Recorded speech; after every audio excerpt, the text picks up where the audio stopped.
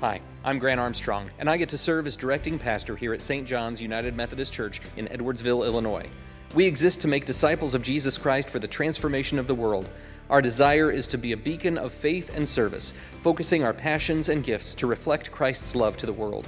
You're invited to join us each week at 9 a.m. for a time of traditional worship or at 11 a.m. for contemporary worship.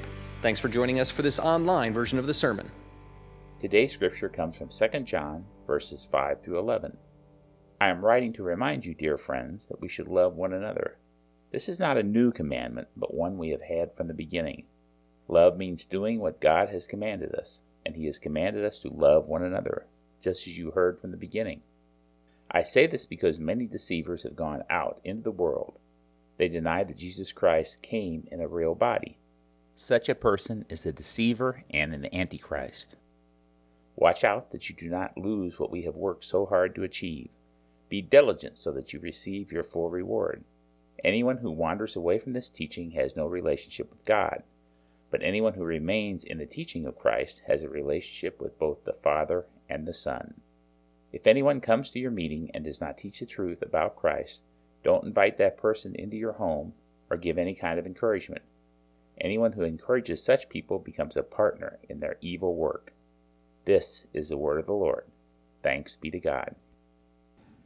Many of us have probably heard by now the story of Bridger Walker, the 6-year-old young man who put himself in the path of a dog that looked like it was going to attack his 4-year-old little sister. And while they were playing in the yard, the dog began to show signs that it was threatening, and so Bridger quickly got between the dog and the little girl that this young man has reportedly just loved and adored since she was born. The dog locked down on Bridger's cheek, and when it released, he had the presence of mind still to yell at his sister to run away from the dog for her own safety. Bridger ended up getting 90 stitches. His instincts were selfless and heroic. Bridger had trained in jiu-jitsu with some of his family members, and he was pretty easily the smallest in the class, but he had some practice in defense. When his dad asked him why he did such a heroic thing, Bridger said, "If someone had to die, I thought it should be me." It doesn't get much more heroic than that. And for a 6-year-old to have anything close to a mind for that kind of perspective is absolutely astonishing. Since his heroic act, he's received messages from all sorts of supporters around the world, including cast members from the Avengers movies who have offered him invitations to become a part of their illustrious group of superheroes. That's all fairly impressive, and I'd say well-deserved. Now, I think about this. Bridger obviously loved his sister before this incident. He loved her enough to put himself and maybe even his own life on the line to protect her. How do you think he feels about her now? Now that his love has cost him some pain, injury, and stitches, and maybe even a little bit of unexpected celebrity. I have to believe that his sacrifice has only strengthened their bond. And now that he's taken a stand against terrifying circumstances to defend his sister once, and has the scars to prove it, do you figure he'll come to her defense if she's ever bullied? Or if someone is spreading rumors about her?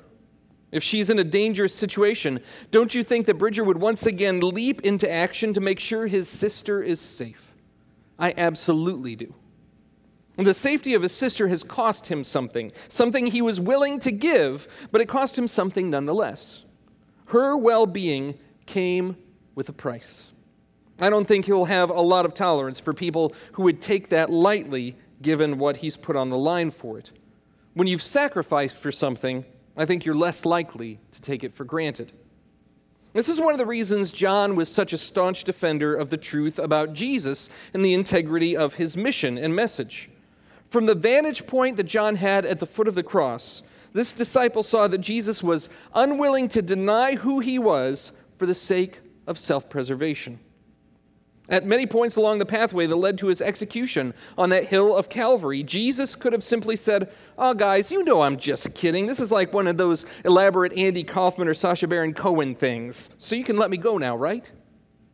Jesus didn't deny the truth about himself. And even as he assured people of his resurrection, none of his torturous death seemed like something a person would race towards if there's another choice. Let's add to the fact that John took Jesus' mother Mary into his house after the crucifixion. Mary was a mother. The story of Jesus' birth is well known to us, and she knew how precious and unique her son would be. I'm sure her maternal instinct at every point along the road would have leapt between Jesus and the cross. Her suffering to watch her son die as he did was more than I can imagine.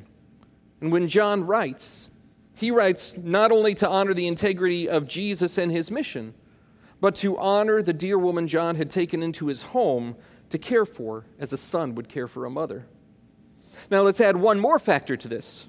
John was exiled to an island on the Aegean Sea known as Patmos precisely because he lived and professed a strong faith in the way of Jesus of Nazareth, the Christ. A 2nd century father named Tertullian tells a story about John being exiled after the Roman authorities tried to dip him in boiling oil. But John didn't suffer from an attempt to deep fry him, and so they apparently sent him off to a secluded island instead. The cave where tradition tells us John is believed to have received this revelation is a location that many pilgrims visit during times when people can actually go to places and do traveling types of things. See, John suffered and sacrificed to defend the integrity and mission of his friend, his Lord, and his Savior, Jesus. Many of the people of the early church did, and several lost their lives for their efforts much sooner than John did. This means that John lived long enough to hear some of the falsehoods that people were sharing about Jesus. And because of his great love for his rabbi, John didn't sit idly by without offering correction that is born from such a passion. And that leads to our first lesson this morning. Love is inseparably intertwined with the truth about Christ. Love is inseparably intertwined with the truth about Christ, John writes. I'm writing to remind you, dear friends, that we should love one another. This is not a new commandment, but one we have had from the beginning. Love means doing what God has commanded us, and he has commanded us to love one another, just as you heard from the beginning. John is about to do something that he found himself doing somewhat consistently and intentionally in his writing. He was going to offer a correction. And this call to remember the commandment of love does a few things in this letter and for us. First, this is a reminder that there are things going right. As John writes to his community, we know not exactly where this community is. He begins with greetings of gladness for their faithfulness. These are John's dear friends, and because the love one another phrase is found in John's gospel and in his first letter, it's a continuation of a theme that we hear as a constant refrain in John's writing. This is John writing as he does to those he loves. May they remember their belovedness, and in hearing this, may we remember ours. It's also perhaps John reminding himself that this letter offering correction is done so in the context of love. I think we sometimes miss that individually and culturally today. To be corrected is an attack, not upon just what we do, but on our very worth. Correction is seen as a hateful act levied against someone out of condescension or spite. And frankly, sometimes that is true. I don't get to see into the heart of everyone who offers correction. But my internal motivation sensor doesn't always give me a completely accurate picture of other people's purposes. But there is a way to offer correction out of love. Maybe John is offering himself a heart check to make sure that his motivations are loving before he deals with a frustrating situation. This is a community John cares about, and he sees himself offering a warning out of protection, out of love. That's a good idea for us when we offer correction also. Some of our frustrations might never need to be aired if we send it through this filter first. Some may only need to be aired if we do a serious heart check to make sure our motivations are loving and good. If it's not the kind of correction that keeps a person from running out into traffic or touching a hot stove, we probably have some time to do a heart check. We certainly should. This is also a reminder for the people who receive the letter that love is tied to Jesus. Being remade in his image, surrendering to the Spirit's lead by dying to ourselves, taking up our crosses daily, and following. loving in a way that reflects the self-giving nature of our God. It's not an impulsive surge of passion. It's also not a duty or obligation. It's a choice to give ourselves in humility after the example of Christ. But in order for us to love as Jesus did, we have to know Jesus. We don't get to come up with a Cal Naughton Jr. image of Jesus in a tuxedo t-shirt because he wants to be formal, but he's here to party. Now, we can make up all sorts of things about what we'd like Jesus to be, but that's not a surrendered love. That's creating a God in our own image to make our understanding of love a little more convenient for our fallen sensibilities. That might be something, but it's not the Christianity rooted in 2,000 years of reconciling and world-transforming power. And that's one of the reasons why John wanted to make sure that we knew the relationship between truth and love. That leads to our second lesson. St. John's faith is vigilant to uphold the truth about Christ. St. John's faith is vigilant to uphold the truth about Christ. John continues writing, I say this because many deceivers have gone out into the world. They deny that Jesus came in a real body. Such a person is a deceiver and an antichrist. Watch out that you do not lose what we have worked so hard to achieve. Be diligent so that you receive your full reward. Any who wanders away from this teaching has no relationship with God, but anyone who remains in the teaching of Christ has a relationship with both the Father and the Son. Some of you may have heard the term catfishing to describe the act of creating a false online identity to entice somebody into a friendship or even a romantic relationship. There's apparently a show about it on MTV, but I've never seen it. A lot of times, people will just invent a person they believe someone would be attracted to and then start trying to woo this person into a false sense of relationship. I'm not 100% sure why somebody would do that unless it's a scam to try and get money out of the victim or just for the amusement of knowing you're clever enough to fool someone else. It's a cruelty, but people are entertained by the strangest stuff. In the first century, people were trying to make catfish Jesus. Some of them did it so they could scam congregations for provisions. And there was an early church document called the Didache that, in part, calls out the traveling false prophets pretty clearly. John didn't need to spend a lot of time with that group. But then there were people who tried to paint Jesus in light of their preferred philosophies. There were usually two poles that people would err towards, and it usually broke down like this. One pole would err towards the humanity of Jesus. This would be the folks that claimed Jesus was created, so not eternal. They were the folks who claimed that Jesus was adopted at his baptism and not divine from the beginning. These were people that really emphasized the human experience of Jesus, specifically to the detriment of his divine nature. This was one end of the heresy spectrum. The other pole towards which people would move is towards the divinity of Jesus.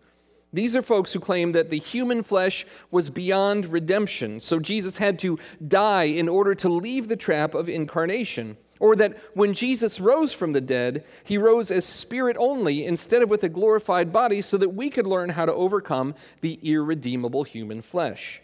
These folks emphasize the spiritual nature of Jesus, specifically to the exclusion of his human nature.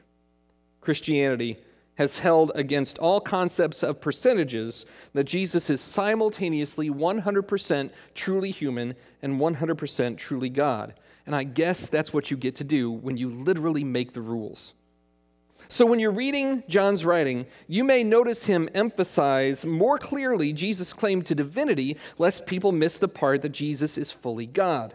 Then, especially following the resurrection, John highlighted when Jesus could or couldn't be touched, his ability to pass through doors and yet still do things like produce breath, or show Jesus doing something that people considered impossible for somebody who didn't have a physical body, something like eating. John lived long enough to see the errors people were making in their attempts to commandeer Jesus for their own philosophical benefit, and John took the opportunity in his writing to correct that. Christianity over time has called these falsehoods about Jesus heresies. It's a term like another one that we're about to hear that has often been used to silence dissent or diversity of thought. That is a danger, and so is allowing Jesus to become the ever-fluid champion of our cause du jour.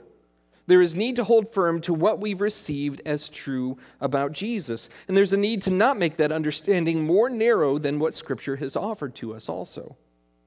Now, the other term. Did you know that John is the only writer in the Bible to use the term Antichrist?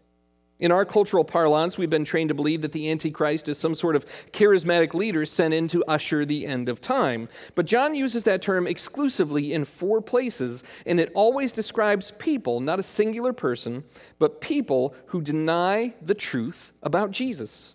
They might deny that he is the Christ and Son of God. They might deny that he came in a real human body. But it's a term that John uses to describe someone who's deceived or who deceives about the nature of Jesus. Americans like to use this term to describe politicians that we view as dangerous or even just repugnant. John uses it solely to describe people who lead others astray because they are not teaching Jesus properly.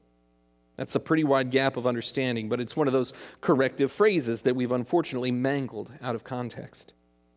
So John offered this warning, seeking to do so in ways that are loving because he knew he was absolutely loved. He had experienced rebuking and correction from Jesus himself, but John knew that that correction was a caring act. He would offer anything for the Savior who gave his all for him, and John served the people in his care so selflessly.